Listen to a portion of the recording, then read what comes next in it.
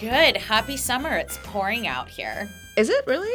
Yes. It is really humid where we Uh-huh. are, but no rain yet.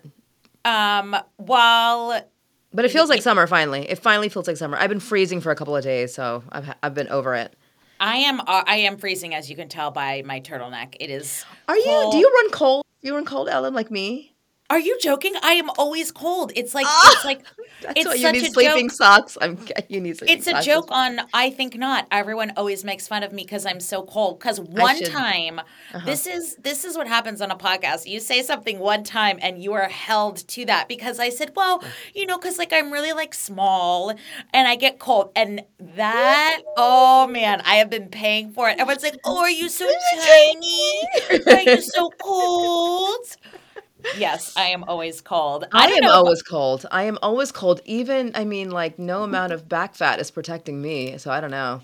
And you're disappearing right in front of my eyes. So No, I'm looking pretty much that's the same. But anyway, sleeping socks for all of us everywhere. That's how it's gonna go now. But yeah, it is summer and you're wearing a turtleneck. mm-hmm. Okay, Yeah. that's concerning. So excited about today's episode. I am excited and confused and perplexed, and I have been Mm. giving our guests shit about it for a couple We can blame of. her. Yeah, I was We like, can blame her. She "What? picked Oh it. my gosh, this case! Oh my gosh, it's got no solution." Listen, this is the case that like it's when people hear what it is, y'all have heard.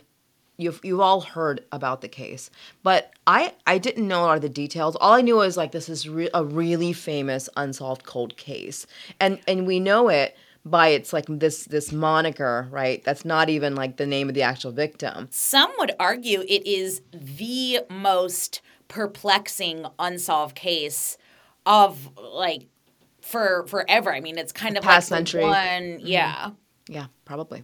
All right, so should we introduce our guest? go for it. All right. Yeah, let me do the introduction because she's my friend.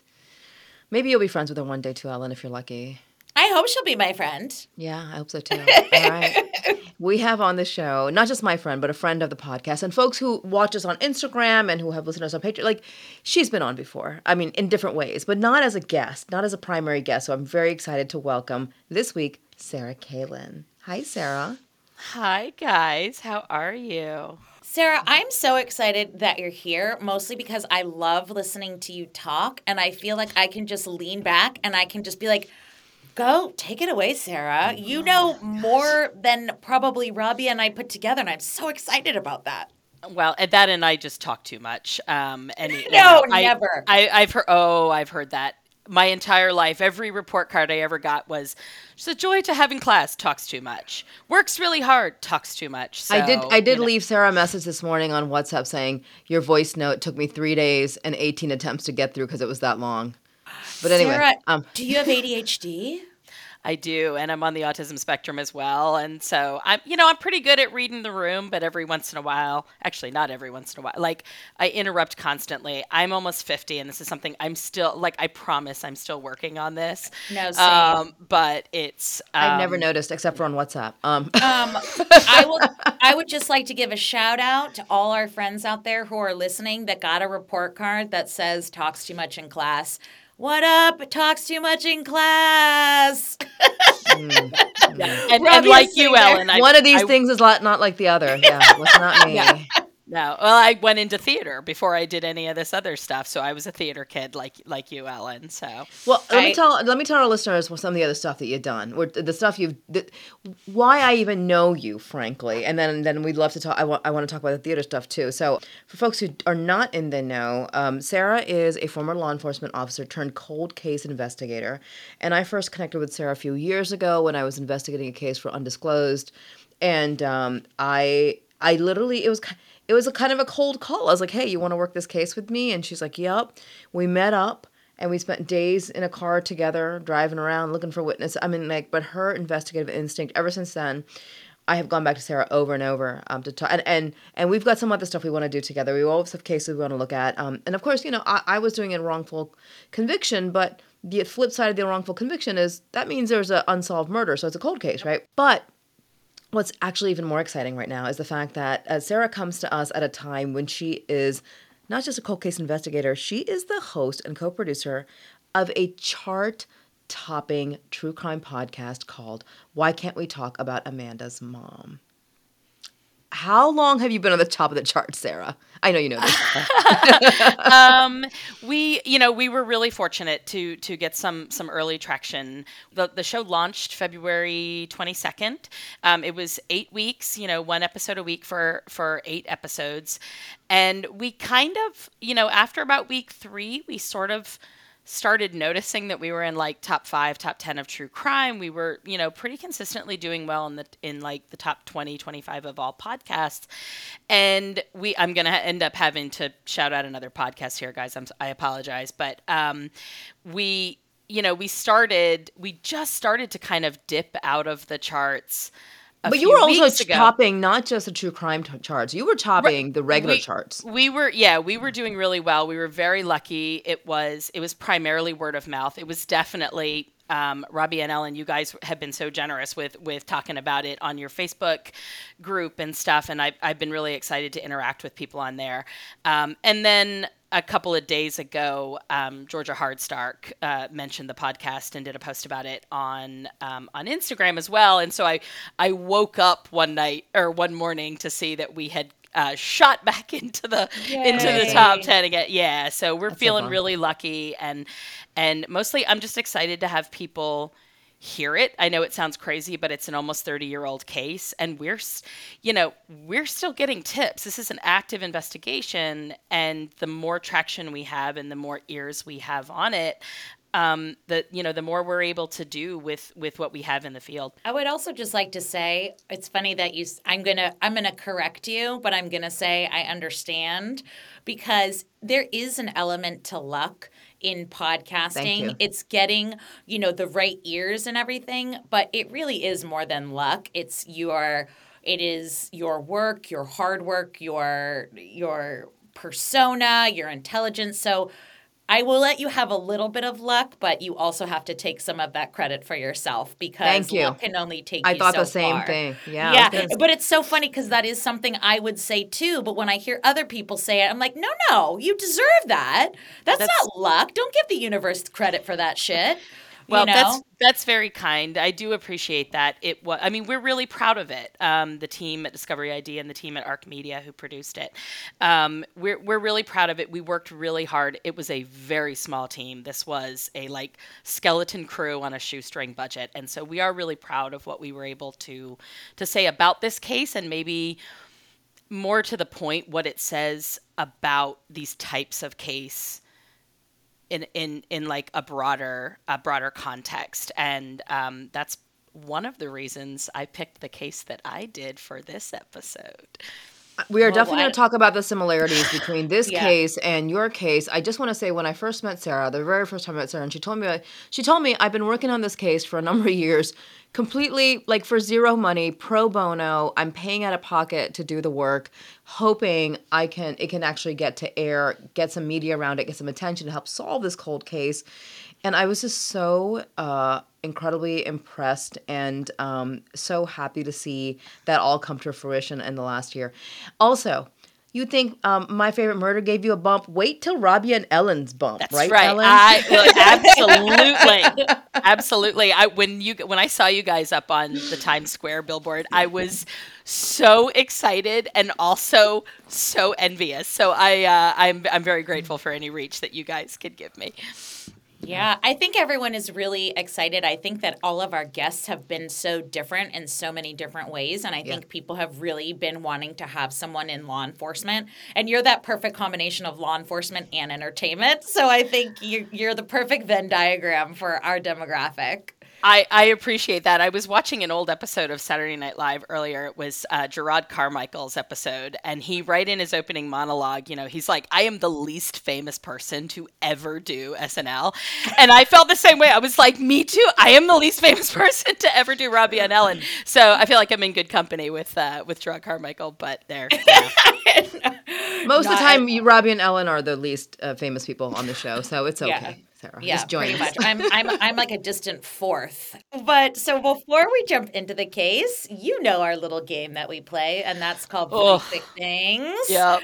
And it could be about anything. Sometimes you never know what's going to come out of my mouth. Mostly her mouth. She is a feisty one. You have to keep your eye on her. Oh, I All know. right.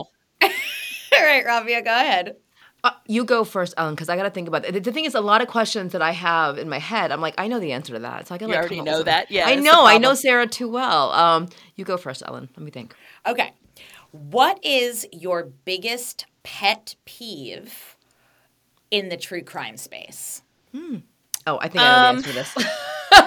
So, like, I think for the serious answer, or I mean, they're both serious answers, but the most frustrating answer is there is an element of true crime that I think is very much just it's like voyeurism true crime, and I understand there's an audience for that. That frustrates me because I think that is the aspect of it that gives the entire genre a bad reputation. And the fact is, true crime as an overall genre has done tremendous good in the world. People don't realize that stuff like The Burning Bed, which led directly to domestic violence law, was a true crime story. You know what I mean? Like, there's all these examples of it. So the voyeurism true crime gets a little frustrating. The thing, I swear to God, my biggest pet peeve, though, when I'm just watching, because I am an avid consumer, is this business about not locking doors. We never locked our doors. I'm sorry, I call bullshit on this. I do. I research so many historical cases for some live speaking events that I do, and I'm constantly reading about they knew it was an intruder because the doors were all locked from the outside. I'm like, people have always locked their doors. That one always drives me crazy. That's a good one. Yeah. I thought you were going to say about the description of every victim being exactly the same. Lighting she up lit up a room. Yeah, that one's up there. That's your number one. That's probably my number two. Well, yeah, because I think it's a little tacky, but in the tacky corner of my content creation, I want to make one where they were like, Sandy was great. She was grumpy, but she was like a funny kind of grumpy, and and her cooking was awful. Like, nobody liked her cook. And just saying all her plants died. Yeah, she had that sign up that said, "Please leave by 9." She was not the life of the party. Yeah, I don't know. One time she told me I didn't have to go home, but I couldn't stay at her house. Here. Yeah, it was a little bit too much. Has that ever happened to you guys? By the way, has that ever happened? I've had that happen to me once. What? Somebody asked you to leave a party? Well, yeah. The husband was like, well, y'all don't have to go home, but you can't stay here. And we're like, oh, okay, sorry. Time to get... No. Yes. Oh, that's almost never me. I am 100% like off the boat Irish, and so the Irish goodbye is like a very real thing for me. I'm just like, I'm out. Do you know that the Irish goodbye is actually a sign of compassion and and respect? Because I can see that. Yeah. I read this article because I love Irish goodbye because I get anxiety saying goodbye to everyone. And I read that people who Irish goodbye don't center themselves in the host's night. Well, and the host is usually Rabia, at your daughter's engagement party, I felt like this poor woman has enough to deal with right now. I'm going to pop over, give her a kiss, and I'm going to leave. She doesn't need to worry about me. I have no recollection right of you even leaving. Exactly. That's exactly how it should be. Yeah. I love an Irish goodbye. I love it. All right. So my question. My question is, I know you like to cook, Sarah, right? You cook. You do cook. I do. You like to cook. I do. Yeah. Same. Oh, is that right, Ellen? Oh, we all need to rent a house and cook for each other. That'd be fun. Oh gosh. Oh, I know Ellen's totally making that up. Ellen cooks charcuterie boards. She cooks cheese and crackers. There's nothing wrong with a good board. I had a whole board party. You were there, Rabia. Thank you, Sarah. I'm having a party in my house in a couple of days with 100 people, and Ellen's like, "How much cheese and crackers you got to buy for 100 people?" I'm like, "That's what I said. None. I am roasting entire legs of lamb." Okay. Y'all, she read me for filth over voice memo. I'm gonna start putting your voice memos up behind our Patreon wall so people can hear. Yeah, it's a lot of fun. All right, no. If you could cook a meal with one person in all of history, all of the world, cook a meal, not just cook a meal, who would it be? Oh my gosh. And what meal? Not specifically a chef, but just any one person. That's right. Yeah. I got to go Jane Austen.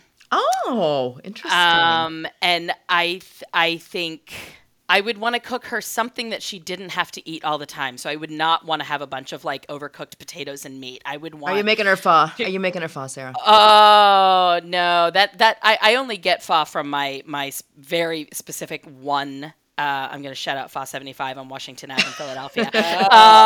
No, I would want to do something. I would want to do something really special. I don't know what, but something very exotic, maybe pho. I don't know. Something that she would not have gotten, because the thing with Jane Austen, she was this incredible mind, this incredible young woman. She died fairly young. She lived this incredible life through her books, and her characters lived these incredible lives.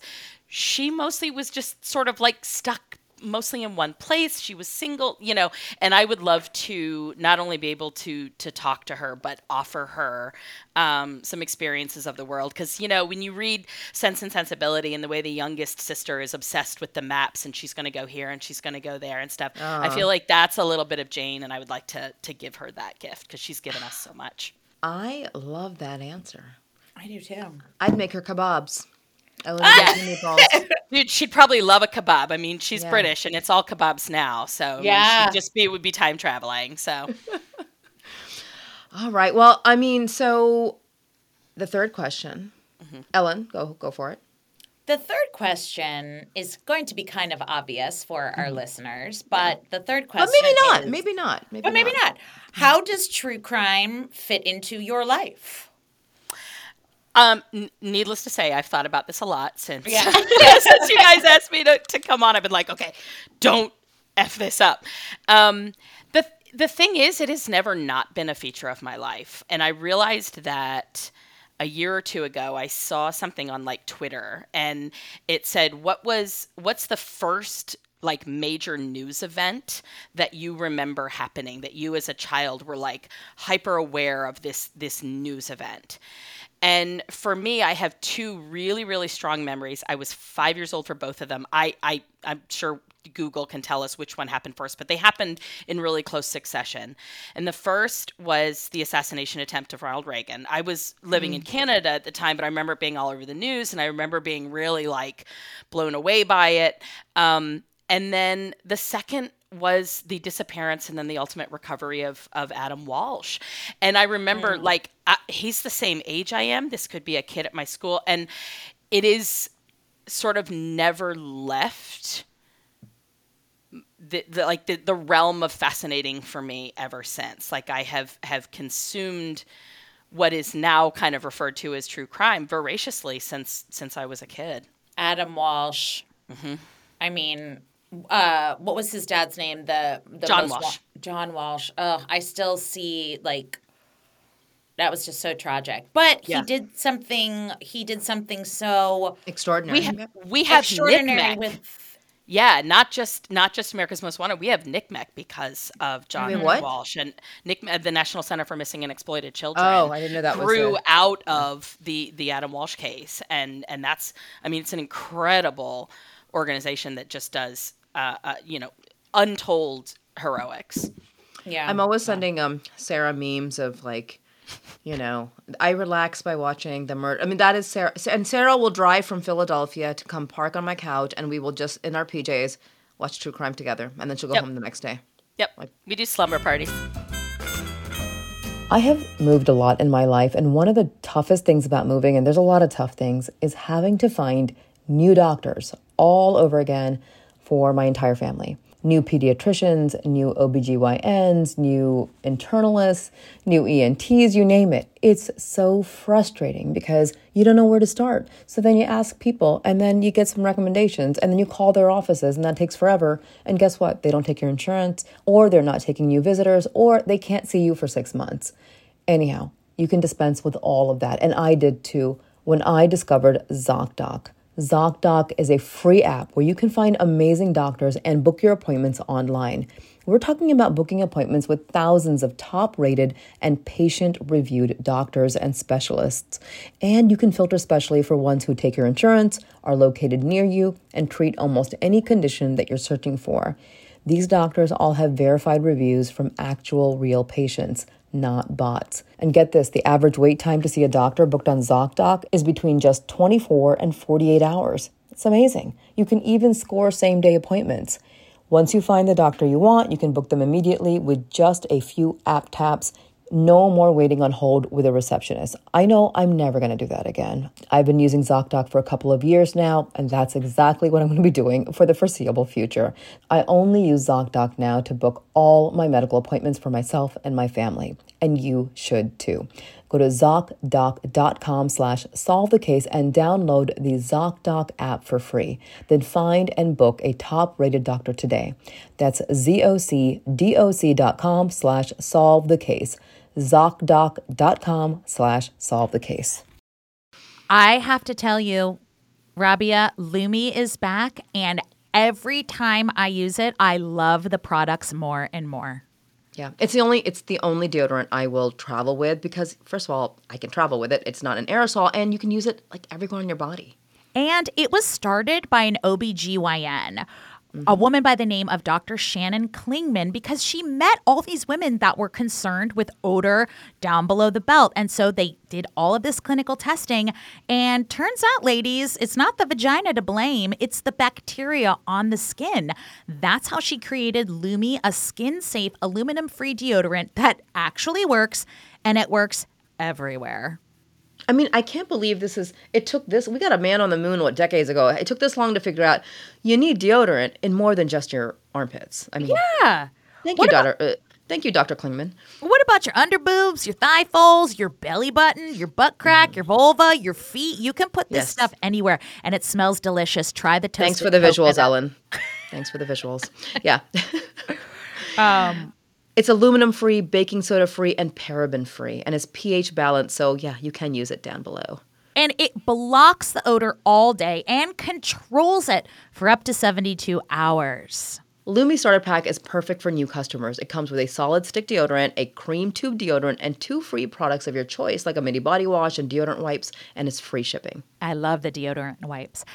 As a special offer for our listeners, new customers get $5 off a Lumi Starter Pack with code SOLVETHECASE at LumiDeodorant.com. That equates to over 40% off your starter pack when you visit LumiDeodorant.com and use the code SOLVETHECASE. You will love it, I promise.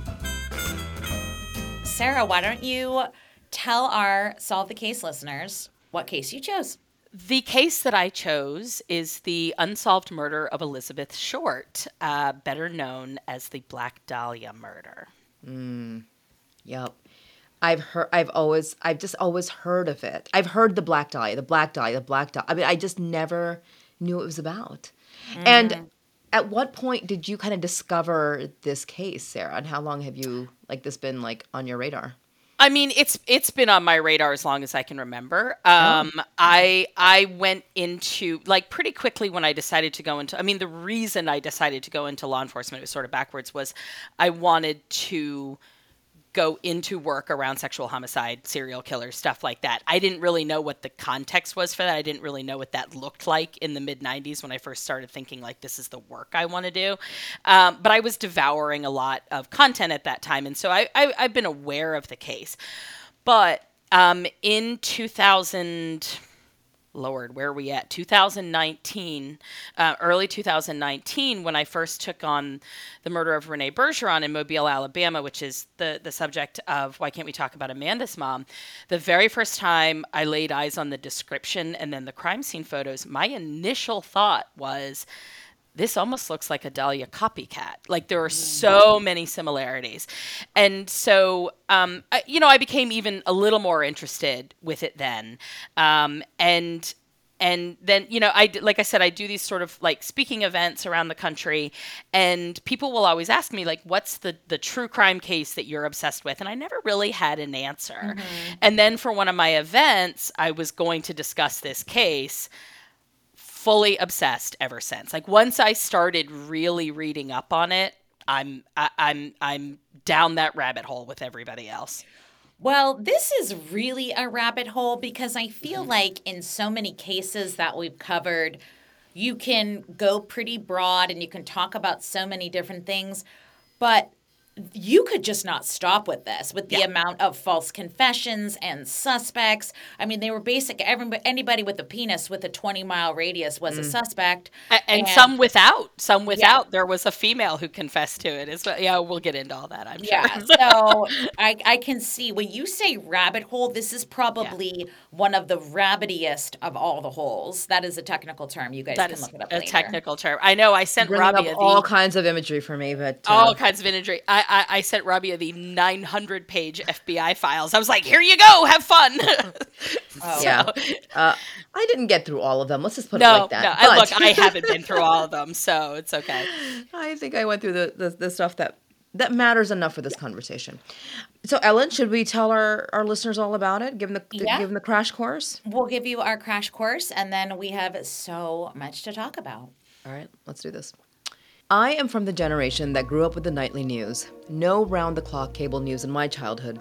And I always remember being kind of, impressed at the risk of sounding weird with the people whose deaths were reported every night. I thought they must be really important people to have the news report that they died. And I wondered if I'd ever be that important. But it wasn't until I was an adult that I realized, dear God, most of those stories are reported because the person died in a terrible way, in an accident, or as the victim of violent crime. Since that realization, I've always said a silent prayer that when it's time for me and my loved ones to go, it doesn't merit a news story. Unfortunately, the more horrific the circumstances of someone's demise, the more notorious the story becomes, and the longer it lingers in the public imagination. And when there's a mystery at the heart of the story, it adds even more intrigue, which is why today's case is one of the most infamous true crime stories of the past century, the Black Dahlia murder.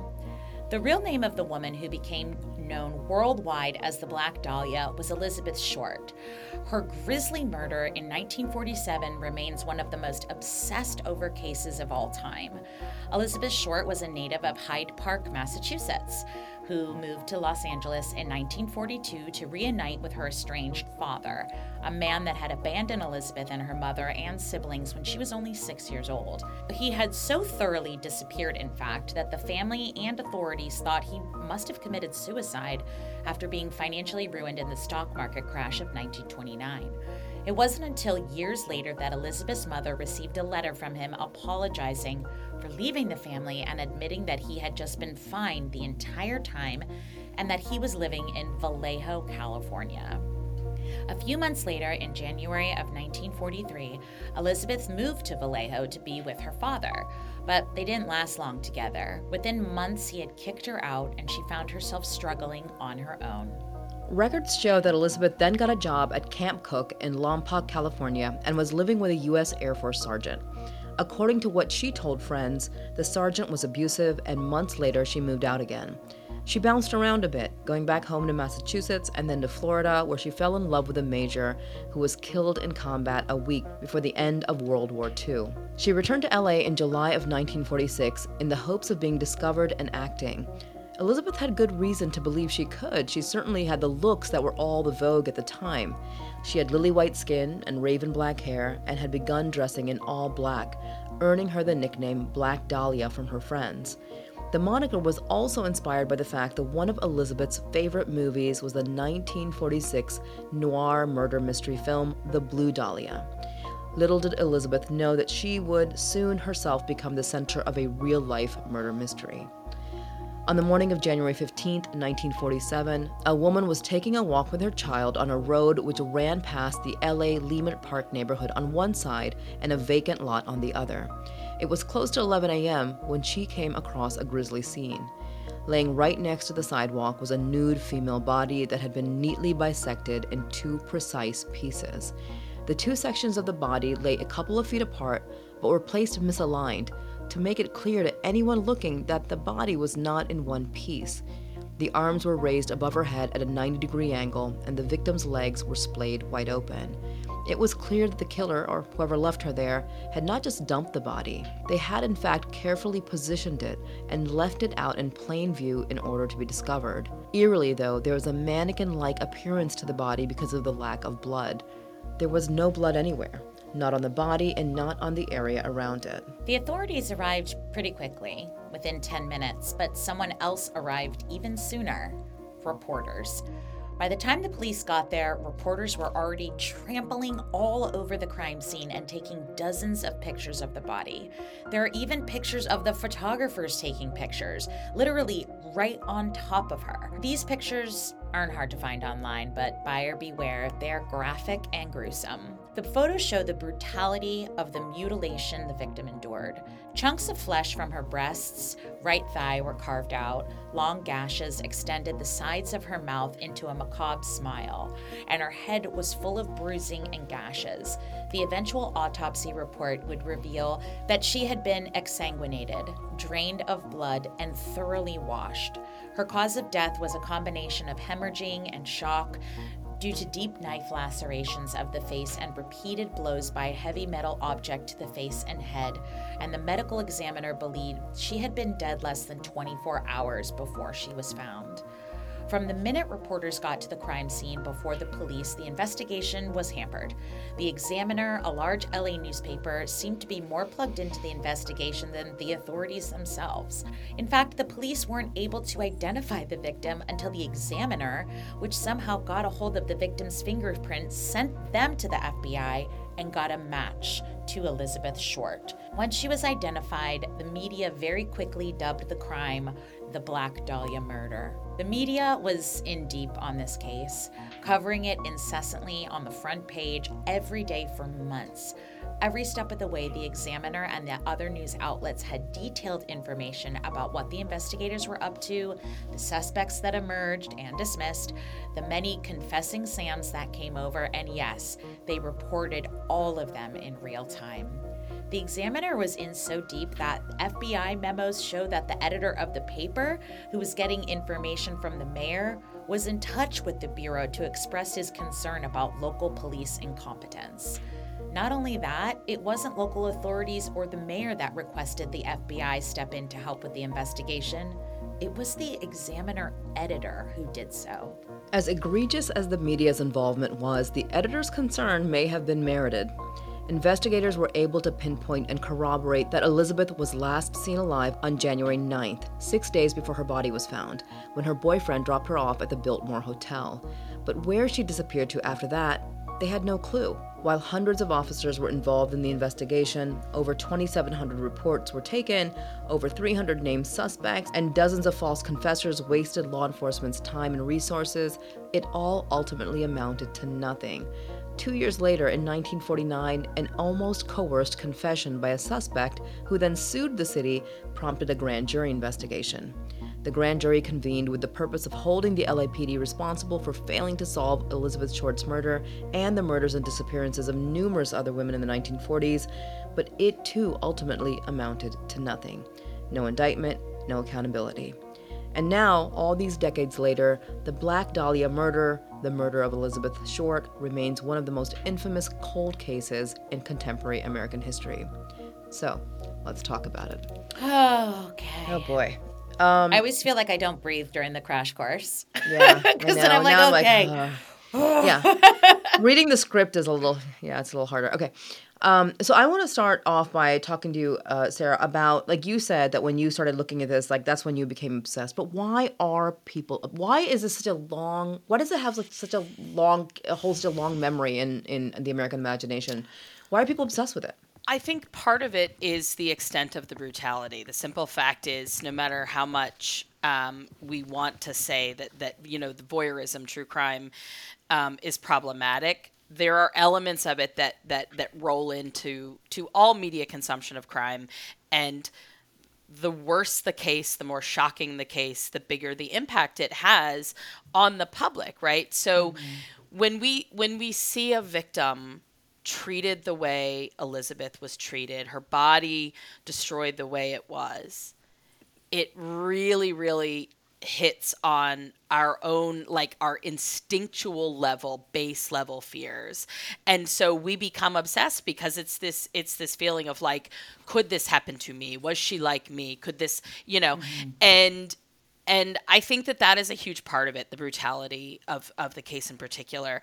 I think part of it too, Robbie and you have talked about this a lot when we debate the question, because we're both sort of publicly asked a lot, like, why are people fascinated with true crime, right?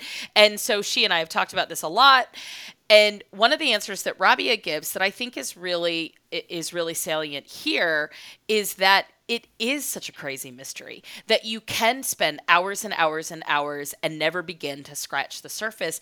And the fact is, smart people like mysteries. We like to dig, we like to explore, we like to see if we can solve the question that hasn't been solved. I mean, when we look at Zodiac, right? Who was it that first theoretically broke the cipher? It was a husband and wife at their kitchen table who liked to do puzzles for fun. So, like, we all sort of think, maybe I'll be the one to solve this. And I think that because this case has so many avenues and so many questions, that it really lends itself to that obsession factor. I mean, but there. I think, but from the jump, I think the obsession might have been. There obviously the brutality is like breathtaking in this case. I mean, like rarely do you see like this level of just like what was done to Elizabeth. But from the jump, I also think there was a lot of the rumors around who she was, a lot of judgment around who she might have been that also maybe fueled it. People love like a sex crime type of, you know what I mean? Like I feel like that might have been it, Oh, absolutely. Yeah. One of the articles that you pulled, was talking about the similarities, and I don't want to spoil anything, but the similarities between this and a series of murders in San Diego a few years earlier.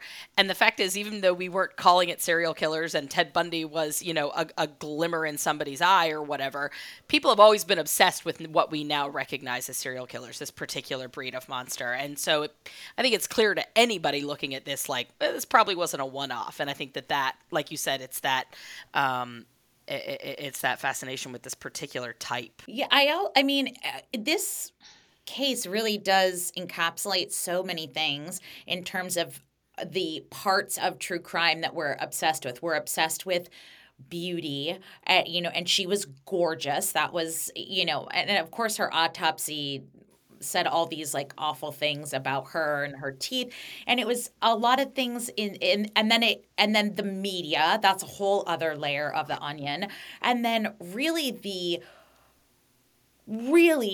I would want to say gruesome. That doesn't even seem like an enough of a word to the way that she was left in terms of the way her body was, Posed. She was posed. Yeah, she was she was presented. posed, and the blood being gone, and I mean, it seems like a movie. Really, Yeah, I was gonna it say, seems yeah, like a yeah. horror movie, and something. Well, that would never happen. It seems like something that would never happen. So that, I think, and I totally, like Rabia, you said something really important, and I completely failed to get all the way back around to it, and that is like the rumors that people had said about her, and part of the reason that people will come up with these rumors is because they want to say, well, it couldn't happen to me, and that is part of that obsession too. It's like, well, I'm not like that, I'm not this, or I'm not that, I'm not promiscuous, I'm not a sex worker. I'm not saying that that she, but like that is the way that we distance ourselves when we see those, because we want to reassure ourselves that it couldn't happen to us, that it's so horrific, but it couldn't happen to us. And that is a lot of what fuels that sort of rumor mill. I mean, in addition to just rampant misogyny that we generally seem to hate women, and, it's a tale as old as time. Mm-hmm. Oh yeah, I mean it's the old, well, I mean you do this kind of stuff and you're inviting that kind of,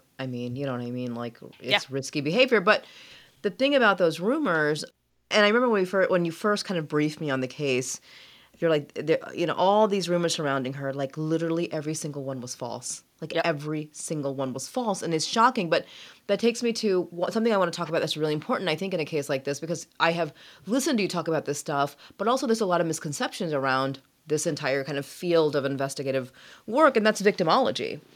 And I know some people hear that word and they think victim blaming, right? So, Sarah, can you tell us a little bit of victimology, and then I want you to walk us through the victimology of Elizabeth Short. Okay, so I actually have sort of a rote answer. I'm going to read it, and Josh, you can trim this down as you need. So victimology, in its simplest terms, like when we speak of it academically, is the study of crime from the perspective of the victim's role in the event. And again, that is not to say their responsibility, but their role, just who they were in the equation, right?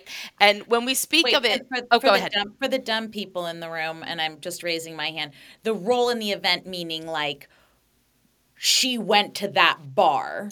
Well, or just who was she to the killer, right? Got it. What is her role? Because really, what we need to remember when we're talking about any homicide is that the action is the choice of the killer, not the choice of the victim, of course. Of course, yeah. And so when we talk about the victimology, it's about understanding who that person was, and then that can help you work backwards to understanding why that killer chose that person. Yeah. And so it is the exact opposite of what people tend to think. Like, they hear the word and they think this is terrible. You're talking about blaming the victim. And it's not just about what job did they do or who were they friends with or, God forbid, what were they wearing. Are right? those things also victimology, though? Like the people They can be a part of it, yeah. But really, what you need to know is, who was this person?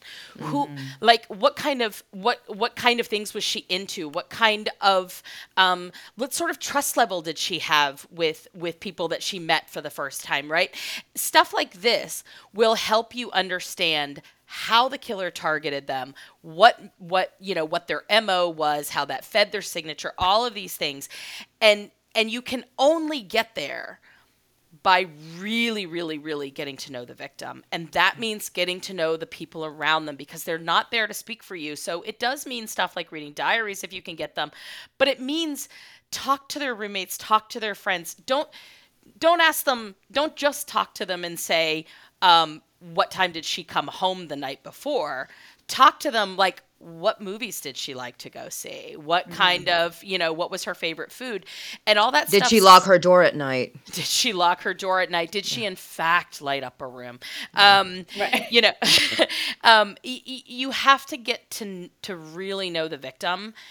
And then you can, from there, work backwards to get to understand who targets that victim. And why that victim was targeted. And sometimes it's deeply personal. The two of them knew each other. And the only way you're going to find that out, if you have somebody, say they were a sex worker, right? Okay. But if you go at it from the aspect of, okay, I'm going to start with sex worker and go from there, you're going to look at drug dealers, you're going to look at pimps, you're going to look at this and that and everything. Okay, but sex workers have families and friends too. And sex workers have lives outside their jobs like all the rest of us. They've got boyfriends and partners. They've got boyfriends and partners, and like, who else were they interacting with? And if you don't bother to talk to the people who really knew them, you're never going to know that. And you're going to overlook, quite frankly, statistically, the people most likely to kill someone. Well, bringing it back to this case, though, that again was such an issue because she didn't have any family. She didn't have any like besties. She didn't have any roommates. She didn't have people that even noticed she was gone for 6 days or 7. She hadn't been seen for 6 days. Yeah. Not to say she was missing, but... Right. I would actually... So there is an element of that is true, right? So she had moved around she was basically couch surfing is the way we would think of it now. Which is so for funny several because months. That's very common. That's very common around especially performers. in your early 20s. Are you kidding me? Like, who hasn't done that? But she did have people in her life, and she had a good friend who specifically said to the police, you must look at this one man. And they wrote him off very quickly. Like, they were afraid for her from this one man, and they barely looked at him. She did have, her mother, when her mother came out to California to identify her body, she said, she wrote to me every couple of days when she was traveling. Like, she was very close with her family. In a lot of aspects, she had this sister who lived in California who said she hadn't seen her in a couple of years. Right. But don't we all? We all have family that we're closer to, and family that that we're not as close with, and they just didn't really try. Yeah, and also it's just different time. You can't just text someone and if somebody calls you from a payphone and you're not home, you miss that call. That's it. It's just a total different time. Yeah. Yeah. I know this show is called Robbie and Ellen Solve the Case, but in this episode, Sarah's going to solve the case because she's going to walk us through what she does as an investigator, which brings me back to what does victimology in Elizabeth Short's case look like through your eyes, through your analysis, and is that part of like your presentation too that you do? Or no? Oh, yeah, absolutely. It's a huge part of my presentation when I talk about this case. So Elizabeth Short was obviously, like we said, she's 22. Like everybody stop for a second and think about what you, like how you were behaving, how you were acting at 22. Exactly. Yeah. She had been in and out of love. She was like crazy about the pilot who was killed in India. She was crazy about another military guy. She definitely seemed to have like military guy type, which was really common. A man in uniform right around World War II. She had gone back and forth between California and just outside Boston, like Rabia said. But she had also struggled with breathing issues, with asthma, and with like pretty severe respiratory issues. So she tended to favor a warmer climate because that's what doctors at the time said that you needed. I don't know how much that really helps, but that's what she was always told. And that was part of the, she lived in Florida for a while. And that was part of the reason that she had moved out to California. Now we know victimology in terms of like her dad describing her is that he brought her out there under the agreement that she would cook and clean for him. Right. And after 3 weeks, he was like, she didn't cook and she didn't clean. Okay, so you wanted a housemaid, not a daughter. She rebelled against that. And so you guys parted ways. Again, all of this looks perfectly normal, but in the lens of that time, they're like, oh, she was a wild girl who's she won't dating cook and clean. And this and that. She won't cook and clean.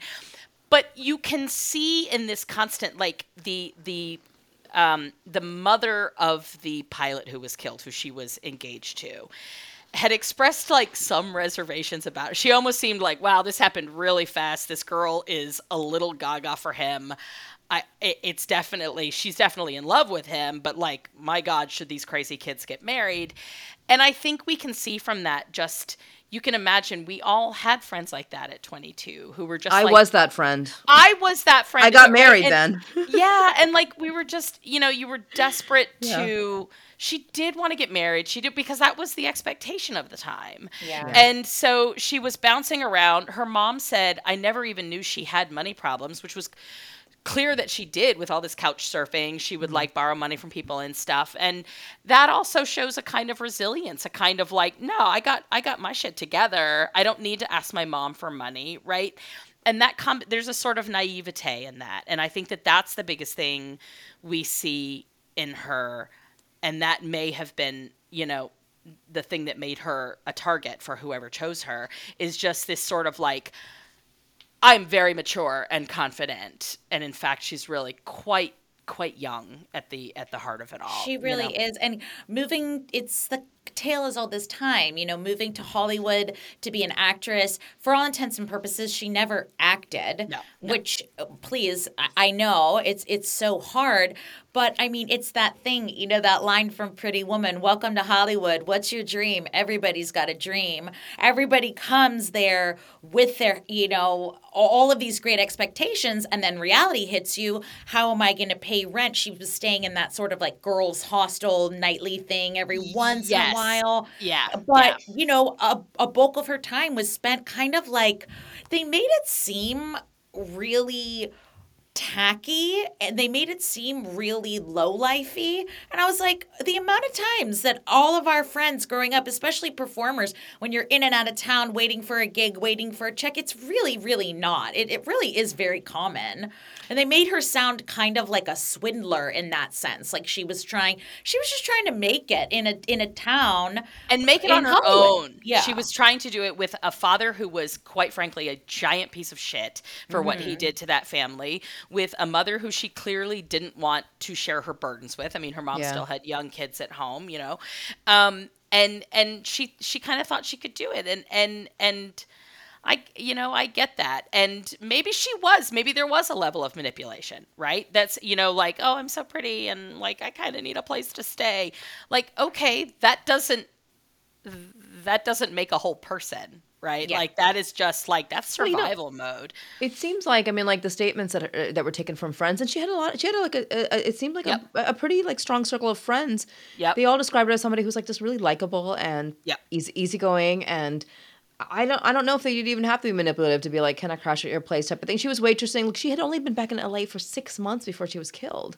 It's not like she had Yeah. years to like pursue this dream. She literally was just kind of getting her bearings. Her friends or a friend did describe her as kind of never having rent and always being broke.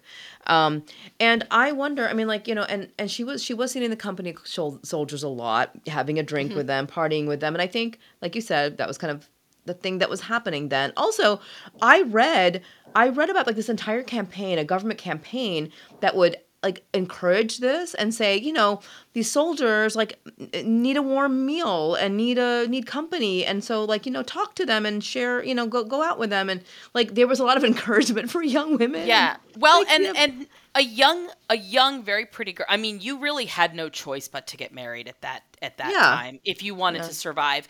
And so, what is a drop dead gorgeous woman going to do but flirt with soldiers who are just back from the war? Like, yes, that makes a lot of sense if you Yeah. are programmed to believe I have to get a husband. It's the only Yeah. way to be secure. There's no evidence though that she ever asked any of those men to pay for her rent or to put her No, up. not You know her what I mean? rent. There was, I think there was one guy who said, "Oh, I loaned her $5 a couple times." Like, Yeah. no, you're absolutely right. She didn't. Yeah. She did not even seem to stay with most of them. She seemed to stay with either friends of friends, or there was the woman in San Diego she stayed with for about a month. Like, I guess, how awful can she be if she's a guest for a month someplace? I don't think I would Yeah. do that to anybody. Yeah, all the rumors about how many men she had been with, someone was like, she could be seen with 5 men in a week. I was like, go off, girl, live your life. Yeah. You're not married, you're not tied down, you don't have kids. And so that whole thing about the media, and I think there's a lot of things that is going to come back to the media or surrounding this case, just like the perpetuation of rumors and the way that they made her sound and how misogynistic their reporting was. But they love to really paint her as this. I mean, they actually wrote like whore in and a harlot. the paper. Yeah. Well, and I want to point out too, you were talking about the Examiner, and the Examiner was the main paper. It was like the flagship paper of William Randolph Hearst. And I can't remember if it was this case or another like big LA case. It may have been a different one, but Hearst in some case in LA around this time specifically said to his reporters, "I don't give a shit if you got to make stuff up. Sell papers." And as soon as it would start to die, that it would turn back up in the thing. And so whether it was this case or not, obviously Hearst, that was part of the business model. Yeah. What I want to do next is actually, because I mean, like Sarah, I know how she works as an investigator in terms of like what are the elements of like a crime she looks at, and so what I want her to do is walk us now through the crime scene and what that says to her. So a couple of things that really struck me was the fact that, I mean, whoever killed her and left her body there, they were not trying to hide anything. I mean, there was a vacant lot. She could have been carried well into the vacant. So and she wasn't just dumped and ran. This person took their time, put her right next to the sidewalk, literally like inches from the sidewalk. And I'm like, and the crime scene was otherwise almost spotless. There was apparently a tire track that was found close to her body, maybe a bloody smear on the tire track, but like even the lack of blood to me is astonishing. And so I want you to talk about that, and also talk about like, I mean, isn't that kind of what you're dealing with the case at the heart of your podcast? Yes. So the word that comes to mind, it's not, sometimes when we talk about these types of sadistic sexual homicides, we talk about posing, right? Like the ritual involved and the sort of posing. This, to me, this case goes beyond posing and goes to full-on presentation. This was, to this person, this was a presentation. Like you said, one of the things that jumped out at me, if you were going to pull a body out, a vacant lot kind of makes some sense if you're going to dump a body and run. But where the tire tracks were and where the blood droplets were and stuff were actually, a little ways down from where the body was actually located, which means whoever did that took the additional risk, right? Rather than just like pulling up, dumping her out the side Right of the there. car where you're obscured by the door and stuff and then taking off. They walked and carried and took the time to lay her out, the way her arms were posed, the way her body was, was angled, the way her legs were presented. That was so specific and so meant. I would go so far as to say it may be meant for a specific person, or at least in the killer's mind, it's meant for a specific person, whether or not that person exists. What do you even mean by that? Like, what do you? Like a person to see it, like someone to see it. Oh yeah, I mean, like beyond wanting just somebody to see it, right? It seems to me that when a killer is doing that, they have something in their mind. This is a story that they want to tell. And whether it is a story they want to tell to the world or a story that they want to tell to like, an imaginary person or a person they are obsessed with and have been stalking. Or, when we look at Golden State Killer or even Ted Bundy, we hear these stories about like the girlfriend they never got over, right? Mm-hmm. And so sometimes you see that as like a driving factor where it's like everything is in some way sort of show with this in mind. And like one of the things that struck me, I was like, did they bother to see if anybody in the homes directly in the line of sight of where she was found knew her or knew anybody who behaved strangely? Like those people, but it doesn't seem like they even canvassed the neighborhood, because they said they spent weeks trying to find the woman who had called in the body. I couldn't believe that. I couldn't find this woman. She lived a half a block away. So you clearly didn't knock and talk. You did not canvass the neighborhood. So they have no way of knowing, like, was there some connection to a home like directly across the street or nearby or something like that. I think when you see a scene, Dr. Burgess talks about this a lot, right? The level of ritual and the level. Well, can you tell folks who Dr. Burgess is? So Dr. Ann Burgess is, for people who saw Mindhunter, the character Dr. Wendy Carr is based on her. So while some great FBI agents went around and conducted interviews with serial killers, Dr. Burgess is the one who created the science behind it. She is the one who developed the questionnaires. She is the one who interpreted the questionnaires. She really is the true the brilliance behind the idea of criminal profiling or criminal psychology as we understand it with serial predators. And so one of the things that Dr. Burgess talks about a lot is how long did they spend with the body after the death? To some degree leading up to it, right? Like how sadistic they are will sometimes be reflected in how long they spent sort of torturing this person, whether it's physical torture or just the emotional torture of knowing that you're probably going to end up dead. And we know in her case that she had ligature marks on her wrists and her ankles and had been strangled. And so we know there was some element of she was held for at least a little while. We really have no way of knowing if she was held that whole time, because like you said, she would kind of come and go, and it's not like we have texting. And so, 6 or 7 days is really not that long for nobody to necessarily have seen her. Or it's also possible she was held that entire time by somebody from when she was last seen at the Biltmore. But so then after the murder is committed, how long do they spend with the body afterwards? And in this case, they obviously spent significant time, not just with the mutilation, but with the cleaning, the exsanguination, the picking a place to bring it, because there's no place is an accident. I mean, if they put her in a dumpster, that's just get rid of the body. If you chose that place, he chose that place for a reason. Just the dramatic nature of the pose and how the two parts of her body were in different places. I mean, it really is so unbelievable. Yeah. all her mutilation, other than like the gashing on the face and maybe even the cutting, that was all post-mortem, right? I believe so. That's my understanding, is that they felt that the mutilation to the face happened pre or peri-mortem, that was like a secondary cause of death, that she had so much blood loss from the facial wounds. But it's my understanding that the cuts in the womb area and all of that stuff, And from her thigh, there's like a chunk out of her thigh, right, and the cuts to the breast and stuff, that's done. Somebody took it long time and care and precision in their own mind with that. Yeah, I see. I read a lot of conflicting things on the cuts on her face. Mm-hmm. Is that kind of still sort of a guess? Is that still like an estimation about when that happened? Because the reason I ask is because somebody had said that pain and shock of an injury like that could actually kill someone, give them a heart attack. Not that she died of a heart attack, but I'm just saying that amount of intense pain.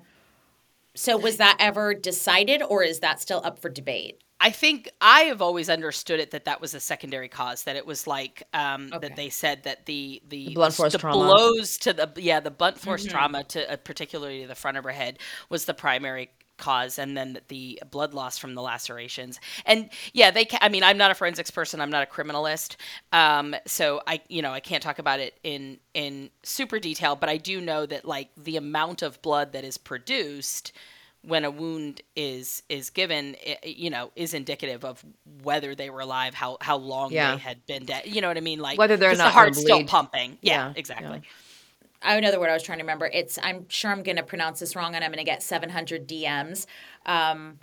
Ecchymosis. Never even heard of it. ECCHY-mosis, which is basically that bluish discoloration that I was trying to explain. And that is evidence that the internal bleeding was caused to live tissue. So that was what was, but maybe tissue still has oxygen, or it appears to be alive even if someone is recently But the deceased. internal bleeding is probably what happened because of the blunt force trauma. The question is about the external bleeding, like how, because like the chunks of, they were parts of her that were carved off of her body, right? Like so, and it is hard to judge because that's not even the crime scene. Like the police were never able to identify where she was actually killed, and she was definitely held for some amount of time because the ligature marks show that she had been like bound and stuff.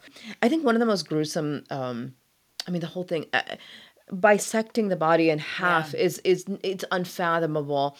But I thought about the slashes on the sides of her mouth, extending into like this really terrifying like kind of grin. And I think that's, I don't know, it's one of the scariest aspects of this. Like, that just seems, like evil. Like evil in a way that I don't understand. Evil, and it is so deeply personal. And that, when we use the term personal in criminology, it doesn't necessarily mean that the two people knew each other, right? It can, but it does mean that it was very specifically about this victim for the killer. And there was something about her that he was filled with tremendous rage, particularly about her femininity and her sexuality, because in addition to like her beautiful face being completely disfigured, she was also her sexual organs were mutilated as well. Like this was a very specific target directed at whoever he saw her as in his world, in his life. She represented something, or he knew her. I mean, that's also possible, right? But she represented something to him that he was just fucking furious about, and like he was gonna show her. There's something about mutilating and hurting someone's face. Do you remember Samantha Koenig? She was Israel Keyes' last victim in Alaska. And sorry for the graphic explanation, but he sent a picture of her with her. She was actually deceased and her eyelids. He sewed her eyelids open. There's something very, I guess, personal. Yeah, there's something so I am really at a loss for words today. It's as masochistic, or it's as sadistic as it gets. Sadistic. It It is is sadistic. It's as like sadistic as it gets, because it is it's like murder plus one. It's like Yeah. also this thing that what your loved ones might be able to say goodbye to, or that will be your memory. I'm taking that It just too. seems like a lot of hate. A lot of It's hate. a lot of hate. And Yeah. now, so here's where, right, where we say, okay, now we have to flip the script and say, what does this say about the killer? And what this says about the killer, generally, when we see the need to punish someone's physical appearance, usually means they are deeply insecure about their own physical appearance. Deeply insecure. They hate the world for viewing them the way they think the world views them. Again, sometimes this shit is all in somebody's head, but it is, they believe they are perceived a certain way. This person is like the epitome of all of that. We kind of see it to some degree with, when we talk about incel murders, right? Like Elliot Rogers and stuff like that, where it's like, I don't think I can have these women, so I'm going to destroy them. And that that's makes like, so much sense. for this woman, he had to destroy what he felt insecure about in her. Yeah. So, Or I mean- maybe it was someone she had rejected or something. That the fragility of the male ego. It's like a little crystal egg. Yeah. I mean, look, Yeah. I criminal profiling and this kind of, I mean, this is Sarah's, lane, not mine.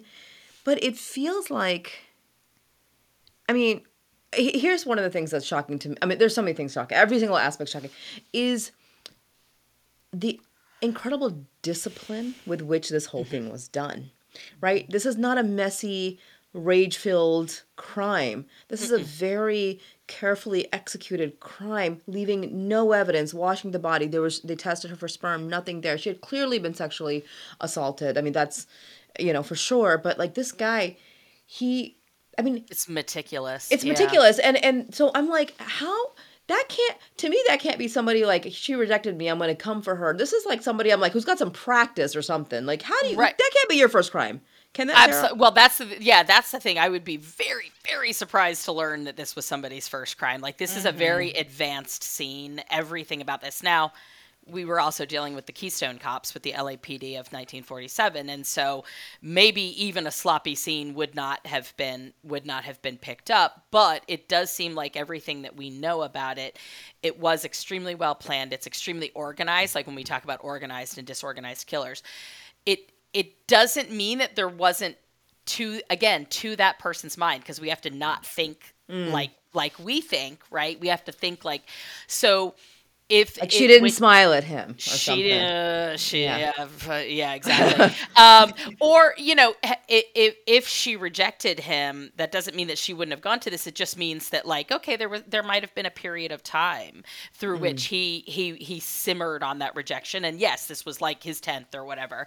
The other thing that's possible is sometimes we see the inability for a serial rapist who has escalated to homicide, the inability to perform in quotes, because like rape obviously is not a performance, but that is where then we will see object rape and the stuff like the blade rape, and then the rejection of the face, like he's blaming it on her when, you know what I mean? So again, this is why, like, it can be a total stranger, but it's deeply personal. Absolutely. I totally understand that. Yeah.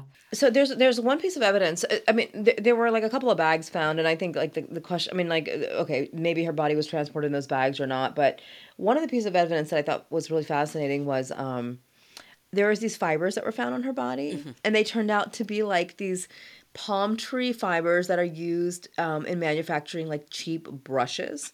Like brushes meaning, and I don't. From the FBI reports, I can't tell if they mean like a hairbrush or which I don't think, but I think they mean like paintbrush type of thing. Or what do you understand that, Sarah? The thing that I read, I did get the impression hairbrush, and what that said to me was like, oh shit, this is a cop, right? Because like if he had sex with her and he knows enough to know they're going to look for fibers and hairs, because, forensics has come a long way, but they did look for fibers and hairs back then, that they might, because they would do like hair type and stuff like that, that he might have thought to like, comb out the pubic region. I mean, that's just one thing that jumps out. But if it's a paintbrush, yeah, maybe that's how he lured her in. Do you want to come model for me? How many, Rodney Alcala, how many serials do we know who said pose for me? Yeah. And, So when I read it, I thought it was a brush from her like being cleaned because her body was so clean, like a body brush, because back then they weren't quite as soft as they are now, and they were made of like different like animal hairs or some like fibers or something, or even like burlap bags, like kind of to clean and to pumice. So that's what I thought it was, because her body was completely so clean. We know it Yeah. was drained of blood, but there wasn't a spot on her or any semen on her. There was nothing. So I thought her body had literally been scrubbed. That actually, I mean, that might be the simplest explanation, which, as Occam's razor Yeah. tells us, is usually the truth. Yeah. Which is funny because I usually go the opposite of Occam's razor. I'm like, a hot air balloon came down. Go with me. And then a zombie came out. Not a real zombie, a fake zombie, like the ones at Disneyland. Okay, anyway. Well, actually, I was going to say one more thing about what was done to Elizabeth, and that is that it wasn't that she was just killed and mutilated post-mortem, maybe, and then cut in half, but there are signs that she was tortured. For example, the medical examiner found that in her stomach, it seemed like there was fecal matter or fertilizer, something. I mean, there was definitely like something that didn't belong in her stomach was in her stomach, which seems to suggest she might have been like forced to eat that kind of stuff. I mean, like, so it seems like there was like this, like just the rage and hate-filled like humiliation that Humiliation. she Yeah. right, that she was forced to endure first. Yeah, and like the tic-tac-toe marks is the way the guy described it in the police report. There were like, they were not deep cuts. They would not, I mean, they would have hurt, but they would not have wounded. But there were like hash marks essentially on like parts of her where that, that feels like What do you make of emotional the torture. Yeah. What do you make of the fact that that chunk was cut out of her? I mean, we know her sexual organs were mutilated, but the chunk was cut out of her thigh. I mean, what I have read is that friend said that she had a tattoo on her upper right thigh, a tattoo of a red rose or something, and the body didn't have one on it. So the assumption is maybe the killer cut out that tattoo. Mm-hmm. And why do you think that they would do that? Well, again, there's something about it that is personal and offensive to him, right? So again, it's part of that. If he is, if Was this he an era hates in her- which a woman can't get a tattoo? 'Cause it Yeah, would make her that's what I seem was like saying. yeah. I mean, I didn't think it was appropriate for me to have a tattoo until I got one in like whatever it was, 2011 or something. Like, you know what I mean? Like, so yeah, 1947, no, women were not supposed to have tattoos. That's more like whore behavior.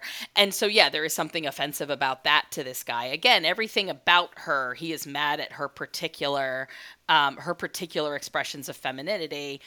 Whatever that is. It's all inadvertent on her part. She's just living her life. But whoever this person is, all of these things are offensive. I had seen differing reports about that tattoo, so that's why I've always been careful. But yeah, there was something there that he decided to carve out. Yeah, I think it was all rooted in control and misogyny and taking away her beauty and her femininity in some sick, twisted. We keep referring to this person in the singular. Do you think there's a world in which this could have been more than one person? Because when we get into the suspects, now we're getting to the suspects, there's a theory that it could have been more than one person. I mean, when we look at, so that's called folie à deux when you're talking about like two killers who operate together. And they're the toolbox killers were the names of two guys who operated in California in the early 80s. And there was a lot of really sadistic behavior between the two of them. Typically, you don't see it quite this prolonged and sadistic with multiple people because you really are kind of counting on somebody else being just as messed up as you are, and like in terms of being willing to go this far. But it does happen. I tend to think of it as one person, but we've definitely seen this level of sadism exhibited by multiples. Well, I was just gonna say, I mean, this is unsolved. Obviously, we're here because of that, and they basically treated everybody Elizabeth knew as a suspect. Everybody had to be cleared. That included friends or people she had been seen with. I mean, they questioned a lot of people. And Sarah's then like, nope, they didn't do enough. Well, they cleared people that, in my opinion, they probably shouldn't have Oh, cleared. yeah. Oh, no, I'm not saying that. I'm just saying Yeah. that, like, everybody was considered a suspect. They did not do their due diligence. We'll get to that, obviously, because the Except murder... her dad was never a suspect. Where was her dad? He in LA, like a mile away. He supposedly has a pretty solid alibi, and I am inclined to think it's probably a good alibi, but I don't know. Like, there's a lot about this, you know. Well, hundreds of people were considered, like over 60 people confessed, like you said before, men and women. But there is like, you could make several lists. There's several lists online. There's the top 24 suspects. There's the top 20. There's the top 10. Rabia, do you have like a top, should we do 5? Or, I mean, it can go on. We're going to be like a 17-parter. Yeah, no, we're definitely going to talk about like the some of the most, I think, salient ones. But, you know, the father thing to me is like, again, I keep going back to like the meticulousness, is that a word? With how this was done. Like, it just doesn't seem like a one-off to me. I'm like, this guy's a pro. Oh, I completely agree, but those two things aren't mutually exclusive. Her dad had like vanished for 10 years.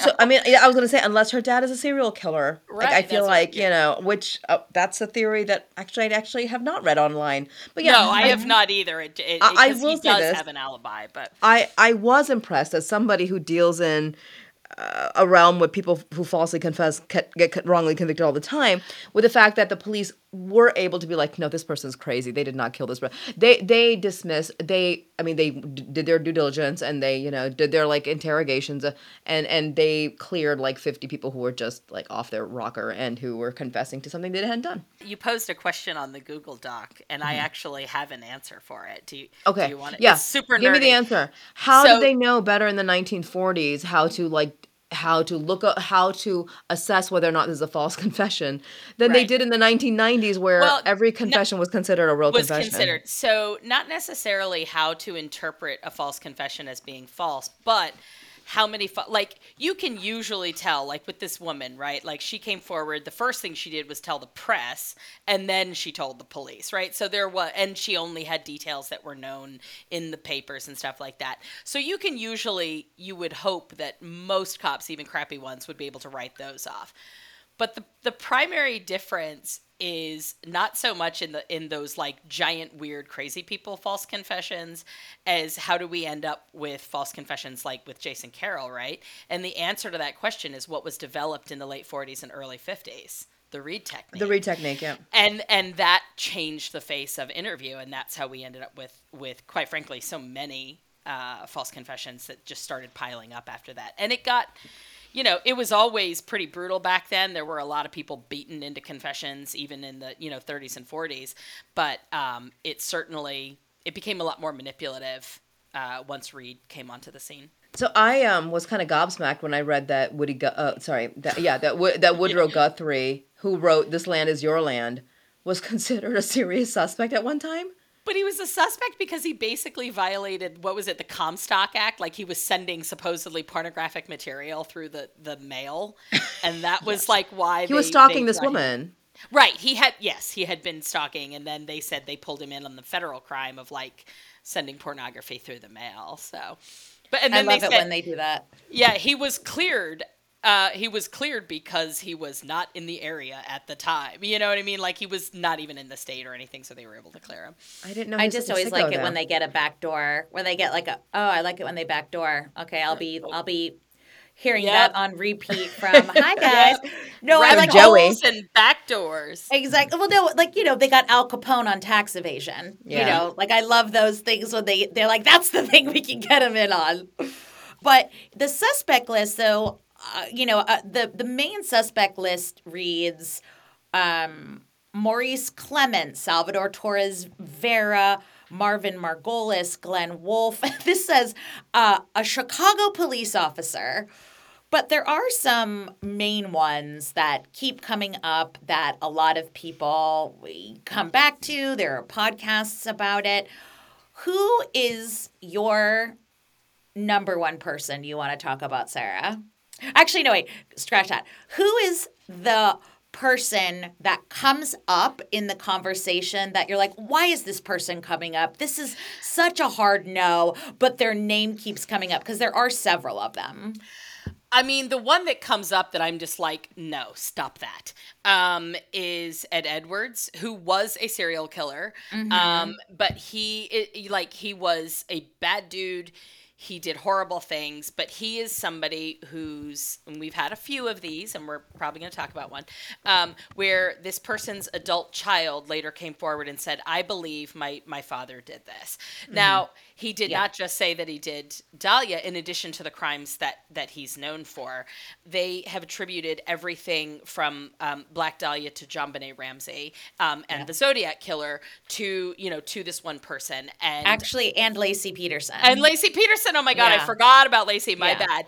And that is always, like, you want to talk about a pet peeve of mine, this idea that, like, we can take all of these horrible cases and ascribe them to only a few people. That happens with Israel Keys too. It happens Maura with Israel Murray, Keys. that happens all the time. It's a very easy way to make your brain go to the scariest place and solve it. Great, it was Israel Keys and he's gone, Exactly, and I think it gives people, I mean, like, true crime gets blamed all the time for making women afraid all the time. I think if you are thinking that there are like 5 people who have committed all the famous serial murders, then you are walking around with a false sense of security. Yeah. Because there are a lot more of them. Sarah's like, there's serial killers everywhere. They're just everywhere. There kind of are. Look, I mean, like, so many people have never heard of. At the top of the episode, we talked about why this case was so notorious and had such the memory of it just won't, and people are obsessed with it. And you said because it was so horrific, but I remember we talked about possible suspects and you brought up the Cleveland torso murders, and I said, what? I mean, so that was a thing. Apparently, 7 San Diego women had been like murdered and mutilated, like in the years leading up to it. Very shortly after Elizabeth's murder, there was the killing of the red lipstick murder, as it's dubbed, of Jean French, and she was a naked corpse found in a vacant lot in L.A. I mean, like literally, I think like the next month, right after. Yeah, that one feels awfully close, doesn't it? You know what I mean? Like that's the thing is, I think, and on those San Diego ones, I looked through those, and some of them to me don't even feel like they're connected to each other necessarily. Like they're just too far afield. I mean, people will.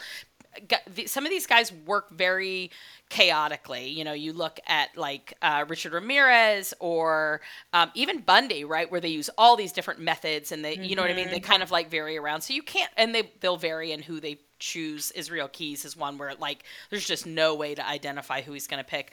But with this one, because it's so specific and the signature is so specific, the MO would almost have to match, like that. You know what I mean? So the San Diego one, but there are a couple in there that I'm like, oh, that feels like that those might be connected to each other and could be connected to this one. Honestly, if we're talking though about the far afield ones, the Cleveland torso killer is the one that for me rings the closest as being a like, okay, I know I just said that we can't connect all of these serials to each other, and this is one in Cleveland and this is in LA, but this guy, he's unsolved. But this particular killer, the cases were linked to other cases in Pennsylvania, upstate New York, and then Dahlia, and they do really look similar, not just in the presentation, but in like... Don't any of those cases have like DNA somewhere in a vault that we can now use with genetic yes, genealogy? I don't understand. The Cleveland torso murders, I keep asking about that. Like why there's so much evidence left on there.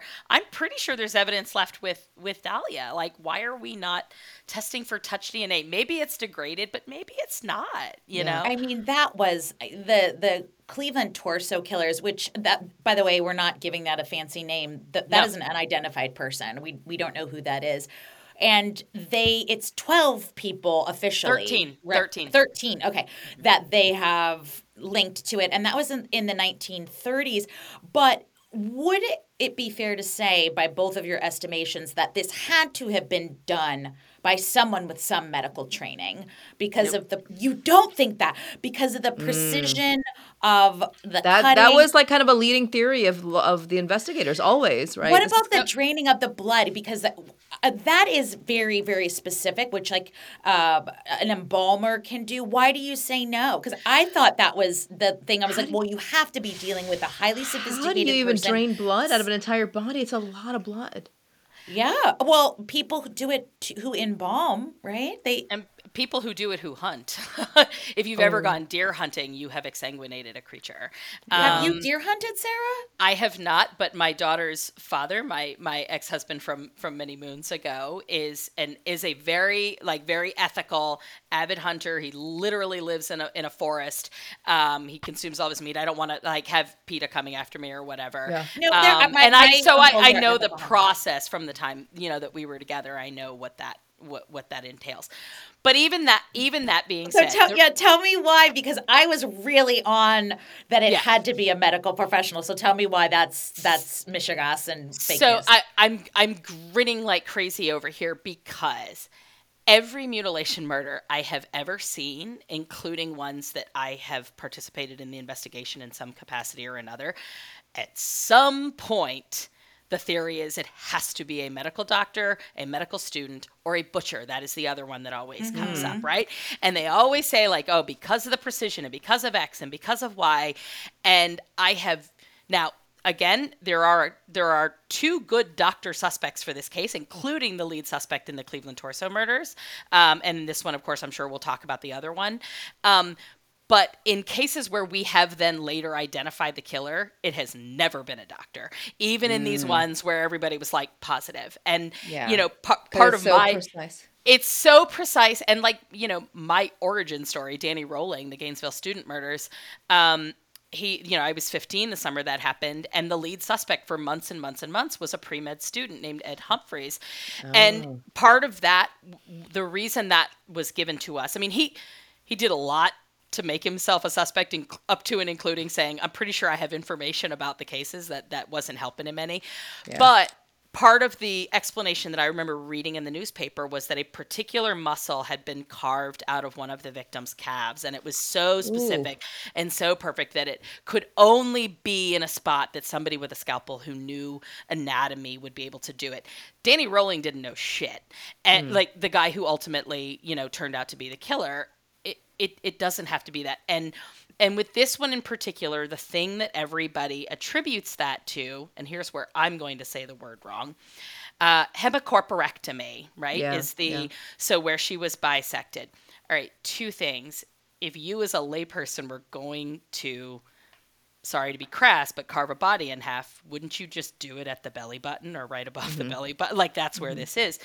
The other thing is everybody attributes this because of one particular doctor, and they're saying like, oh, he had this training and stuff. Maybe there's information out there that I have not been able to find. The only thing I can find, and according to the National Institutes of Health, the United States government's entire medical history, that procedure was not developed until 1951. The hemicorporectomy thing. Yeah, it was presented at a medical conference in 1951, and that was the first time it makes it into the medical lexicon. Well, I think one of the reasons that it stood out was, that means that the killer knew how to do it before even doctors were trained in how to do it, because it was done in a way where it was the only point at which the body could have been severed into pieces without breaking any bone. Apparently. So it seemed like it was a pretty precise location. But that takes us to who I think it seems like one of the most popular suspects. I don't know if that's the right term. And that is the doctor, Dr. George Hodel. And can we talk a little bit about him? Because I feel like you can't talk about this case and not talk about this guy. Totally agree. Okay. I think... I always want to say at the outset, I do not dismiss Hodel. He said a lot of incriminating things. He absolutely sexually assaulted his daughter. He most likely murdered his own secretary because she was going to turn him in for fraud. He is a really, really awful human being. It seems like he probably, was committing incest against numerous victims within his own family. However...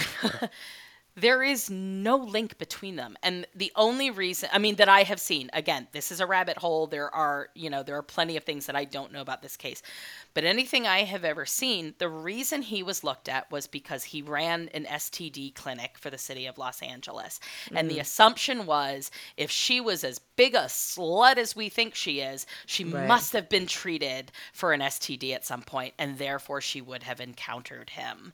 But he also had a reputation. He had a reputation, girl. It wasn't like... Oh, no, he's awful. He's awful. Right. I'm not saying he But wasn't, I'm saying, but like... Did the authorities otherwise- know that reputation? They must have known. They're like, it's not just that he runs his clinic. This guy, like, is Absolutely. problematic. Yeah. But how, like, what is the link between them? There is no link between them. And, you know, some of the evidence that, again, that people cite is this stuff with the surgery. They're like, oh, he knew how to do this surgery years earlier. And I'm kind of like, how? No, surgery wasn't developed at that point. Now, again, that could be wrong. I'm definitely not an expert in this case. But it also, you know, one of the things cited is like the removal, the excising of her breast. Well, you can see the breast there. So unless somebody's just misusing the term excising, you can see it in the photographs, you know, the unfortunate photographs that like the part of examiner it's been removed. Yeah. It's been peeled, which sounds Yeah. terrible, but it's not taken Completely off of her taken off. body. Right. It's weird. Like when you read the reports, like there are reports in the FBI files where it's like the breast has been removed and then in other places. But like you said, you can actually see the photograph. So it's like, a See little it in the confusing. picture. Yeah. Unless that person writing the report doesn't know what a breast looks like. I don't even know how to Yeah, understand or that. was it completely cut off and then placed back on? That's, you know, I mean, like and that's what we're seeing in the photo. Maybe It's hard to really, know, yeah. it's hard to know. It's really hard to know. The person who's convinced that it was definitely Dr. George Hodel is his son, Steve Hodel, Mm-hmm. who is a retired police officer, right? He's a retired homicide detective. Yeah, which Homicide detective. I lend a lot of credence to. Yeah. And listen, you can find if you want a rabbit hole, go to his website. Yeah, yeah, I mean, stevehodel.com. Holy moly, there is a I think he's lot written there. 3 or 4 books, you know. Yes, he's convinced for lots of different reasons. Some of the things, like it all started where he was going through his dad's stuff, and he found a picture of a woman that looked to him an awful lot like Elizabeth Short, and then from there it just kind of kept going. Then he found receipts for cement bags, and then he did handwriting comparison. We even talk about like the handwriting, the letters, the crazy stuff. I mean, Oh, God, yeah, the the letters. LAPD got like, you know, they got like a package that had those, literally this what you see in the movies, the serial killer cut out letters from magazines or whatever in a letter, and many of her personal items, which is interesting because like they got a package with all these personal items of hers, including her birth certificate and a diary and all this stuff. I would bet you dollars to donuts reporters bought that from her roommates or bought that Probably. from somebody. Yeah, probably. One of the reasons, actually, that diary of hers, which is, or when I say diary, I don't mean like a journal. I mean like the way Address people book, use kind of. an Yeah, address yeah. book. Yeah, Yeah. is it did have the name of like dozens of men and numbers, and I think that was another reason that the rumors around her started, that she was just like having like a lot of different relationships. Now, that guy, though, the guy whose name is actually embossed on the address book, who Right. it was like his property, but she was staying with him through a friend, and so he gave it to her or whatever, and she used it as her address book, was a guy named Mark Hansen. And that is a guy who, we're not talking Chris Hansen. This is a guy who had apparently made multiple overtures on her, who, according to her friends, she had not only, you know, declined his advances, but this was the guy who her friends told the police, you need to really look at him. We were afraid of him. She was afraid of him. But she was staying with them. She said briefly. This was another one, and it wasn't like she knew him through a friend. It was one of these like she needed a place to stay and a friend, and he had multiple people staying at his house. He was, my understanding, fairly well off. It was a great big house with lots of rooms. Okay. Well, there's also, which I mean, like Dr. Hodel became a serious enough suspect that he got bugged. Yep. His telephone and I think his residence maybe was bugged. And there is a part of one of the transcripts, I'm like, well, this seems a little incriminating, in which Hodel is talking to somebody and he says, supposing I did kill the Black Dahlia. They couldn't prove it now. They can't talk to my secretary anymore because she's dead. Yeah, that's the one that gets me too, where I just keep coming back and I'm like, I know we always say like, oh, I would never say this, I would never confess, and you don't know all that stuff. But like, what is the psychology behind using the term, they can't prove it now? Yeah. without it meaning exactly what it sounds like. That is the one I always come back to too, where I'm like, I could never dismiss this guy. Yeah, can't be dismissed. But then I mean I think the thing about, and like you said, he is a retired homicide detective, Steve Hodel, but then he does seem to take it further than that. He's like, not only did he kill the Black Dahlia, he's also the Zodiac killer. My dad's a Zodiac killer, and so that's where. But I think he's apparently still compiling evidence to that effect. I don't know. That's my Why does- understanding.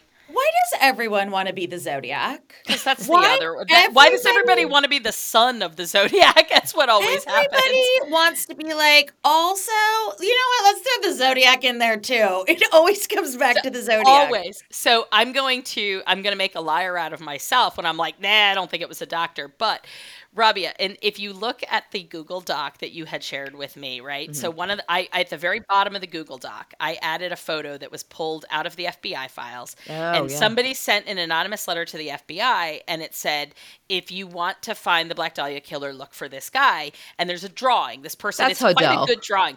So, well, but look who's on the right. That's the main suspect in the Cleveland Torso Killers, who holy looks shit. exactly like Hodel. It's crazy. Oh To my be God. fair, that all funny? the men in the 30s and 40s kind of look They do like kind of, miscellaneous. but, I mean, They're you kind should of- look. You should look at this document. You guys put this up on Facebook. Like, it is bananas how much both of these men look like each other and look like this drawing. I think Yeah. they're all a little bit related. When Daisy Egan was doing her stuff on the Alcatraz and she was talking about all the men in Alcatraz, I was like, are they all brothers? Yeah. They all kind of just have a plain sort of face. I really, really went in deep with George Hodel again. What is wrong with me? Well, I don't know. That sounds awful. But everything a lot of people will just say he's just a creepy dude. I'm like, Oh, he's beyond no. creepy. He's beyond creepy. awful. Creepy. He's Yeah. he's a serial sexual assaulter. There's no Yeah. doubt about that. There's no doubt about that. I think if you are mentally capable to sexually assault your daughter, you absolutely can take a life. Because basically that is like taking someone's life, taking someone's innocence. Absolutely, you're capable of it, but we do also know that these are kind of like two different, often, not always, two different types of Yeah. offenders, right? So it doesn't one does not necessarily follow the other. Sure, but I do think that sexual assault is really about control. Oh, absolutely. And I think this murderer was very, very much into the controlling, the dramatic nature of this murder. It seemed like very, very much a control freak as well. Oh, absolutely. And we will always see they escalate from usually from some type of domestic violence, right? Like either within their own home growing up or then in a relationship. Then they escalate to sexual violence and then they escalate to homicide. Like, yeah, of course that's a rung on the ladder for these guys.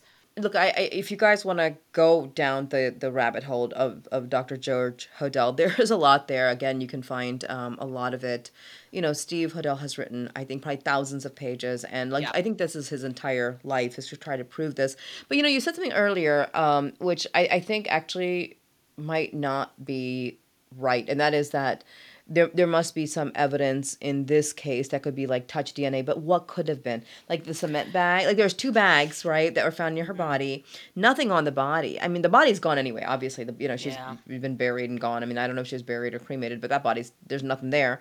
There's no clothing that was found. There's no personal items. Her shoes, They have and the- her purse The purse were and the Were shoes. they? Yeah. found. Yeah, I didn't know one that. of her shoes and her purse were found. Yeah. I mean, I'll I send you a agree. picture, Rabia. I have a picture It's of that. high. It was really cute too. It was a black suede pump. It was really cute. Yeah, and the purse is It's on point. But you're absolutely right. It is pretty unlikely. But also, this is a police agency that their budget is in billions with a B. So, like, what's a few $1,000s to throw at some testing? Yeah, you know. yeah, that's true. Well, let me ask you this, because we've had you on for a while now. I mean, like we're going into the end of our second hour, and so I want to ask you: do you think this case can ever actually be solved? Honestly, no.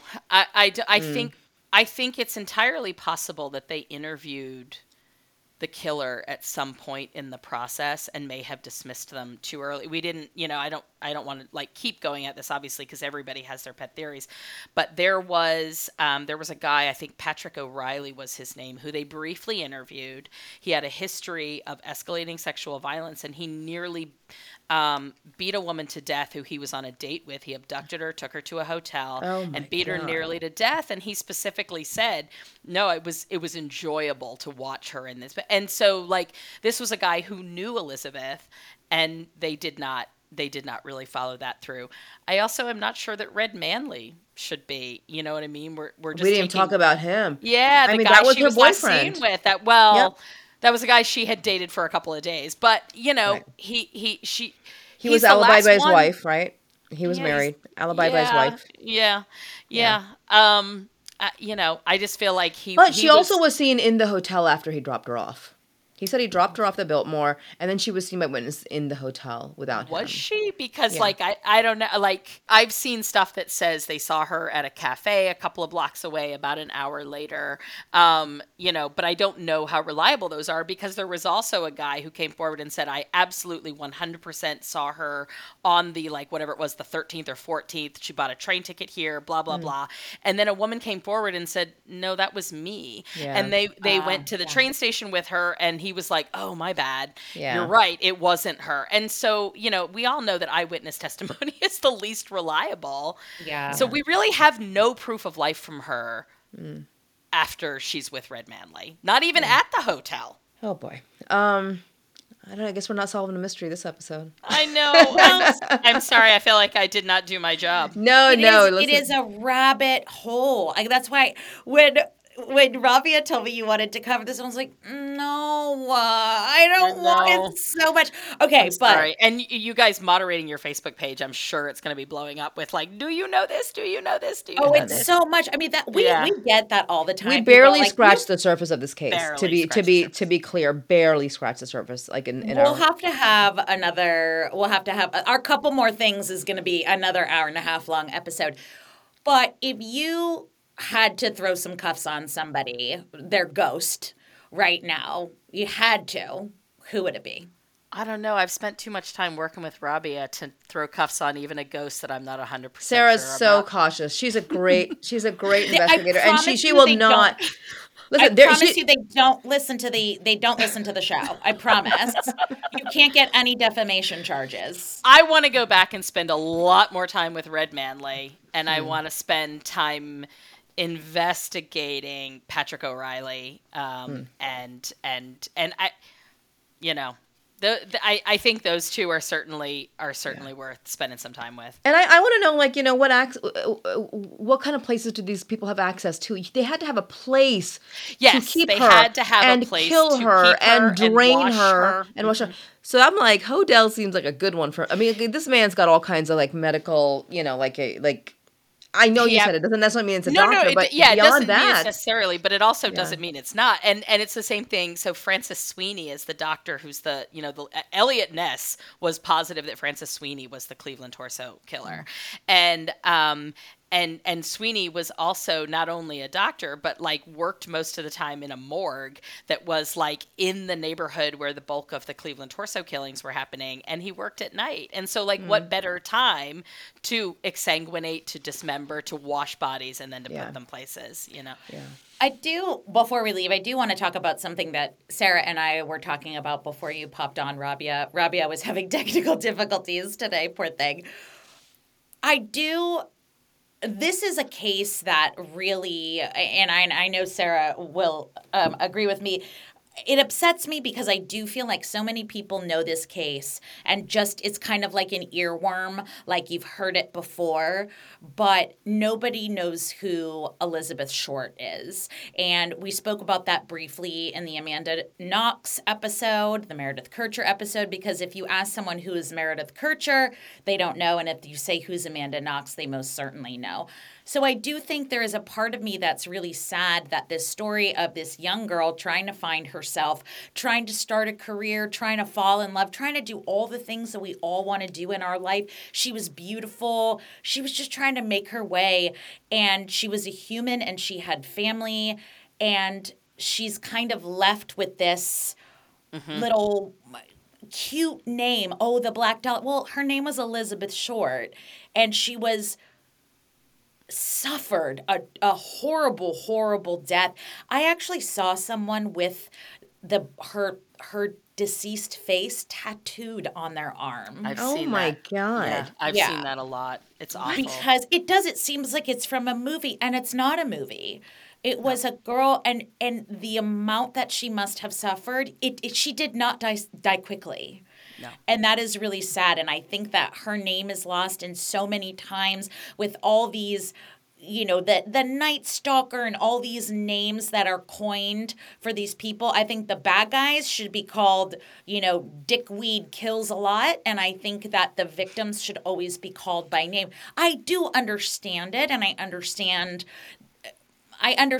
it from a media standpoint, but my heart hurts when I hear that. Well, and I think we know all we need to know about the way the case was handled. Rabia, you started this out saying, like, why did this go south so bad? Why did the police have perceptions that then the public had? If you go through the FBI files, which almost anybody can get them now, you can download them from different sites. Sarah, you need to come back, and we need to record our Patreon. It is truly, truly just the surface. I don't know what we're going to do. Yeah. But I want, before you dip out, I want folks to know where they can find you. You did mention a couple times you do these amazing live shows, which I have gone to a couple of them. They're so, so, so good. Sarah, you're an incredible presenter. Listen, and for folks who have not yet heard Why Can't We Talk About Amanda's Mom, I remember when I listened to the first episode, and what I texted Sarah, I said, this is the best written research. She said that to me. Yeah. Scripted, narrated podcast episode I have ever heard. And I listen to a lot of podcasts, and it is brilliant. You are brilliant. Go to her shows. Where can they find you? Where can they find information about what you're doing? That is very kind. Thank you. The podcast is Why Can't We Talk About Amanda's Mom? And you can get it wherever you get your podcasts. So all of the different platforms. You can find me primarily these days on social media. I'm hanging out on Instagram, and it's just my name backwards, Cailean Sarah. And I will, as I'm allowed to, I post case updates when I have them or when we're allowed to speak about stuff. I can say it's ongoing. But you can also, if you follow me on Instagram, then you will get notices for when I'm going to be doing live events in your area. I do them all over the country. They're I like to think of them as fun and educational. Like I make people eat broccoli. You're going to learn something, but I pour cheese all over it. So, and I typically do them in breweries and bars. So everybody gets a little bit lit, and we talk about criminal psychology, and we talk about historical cases, and it's a lot of fun. So they're so good. They're so good. for And her those merch of you is who great too. Love your merch. Oh, nice. And for those of you who missed our live with Sarah, she absolutely disagreed with Rabia and I about the intruder theory. So go back to our live, which is on our grid, about the JonBenet Ramsey case. Well, we should also do a couple more things about that. We should record that for the Patreon with you, because that was a great such chat. a masochist. Like, you were just inviting like all the controversy right back in. Do you want to talk about Scott Peterson again? Let's. That's the one thing she won't. I do. She won't talk about Sarah, that. we love you. We'll definitely you have so some more much. chats with you on the Patreon. And I know that you are probably our most informed guest, which I'm sure our listeners are going to absolutely love. Yeah. And if you have any questions or comments, you can reach out to us on SpeakPipe, www.speakpipe.com/solvethecase. You can actually also direct questions to Sarah, because I'll bet if we twist her arm, she will answer it for you on our Patreon. And you can find us on all platforms. Rabia and Ellen, where can they find you, Rabia? I am on Instagram at Rabia2, and on Twitter at Rabia Squared. Like Sarah, I'm barely on Twitter. It's really hurtful now. It's just really hard to be there. But And you guys really take a look at Rabia's socials, because she just figured out how to put a link on her Shut up. stories. Just shut up. And I'm just really, really proud of her. You know what? When I sent that to Ellen, she didn't even respond to give me any affirmation or a pat on the back. Nothing. I got nothing. You are too accomplished, Rabia. You don't need such such like silly praise from me. We are so happy that you have joined us for this conversation. Please join our Facebook group for more, because I'm sure there'll be lots coming up about this case. And Sarah's there. Sarah's in the Facebook group, so people can find you there too. I am a fan of the show, friend of the friend of the podcast. We love you. Heck yeah. And ask her all of her questions. And until then, we'll see you soon. Bye, guys. Bye, Sarah. Bye. Enjoy your pho. Bye. Thank you. I will. All right. Good night.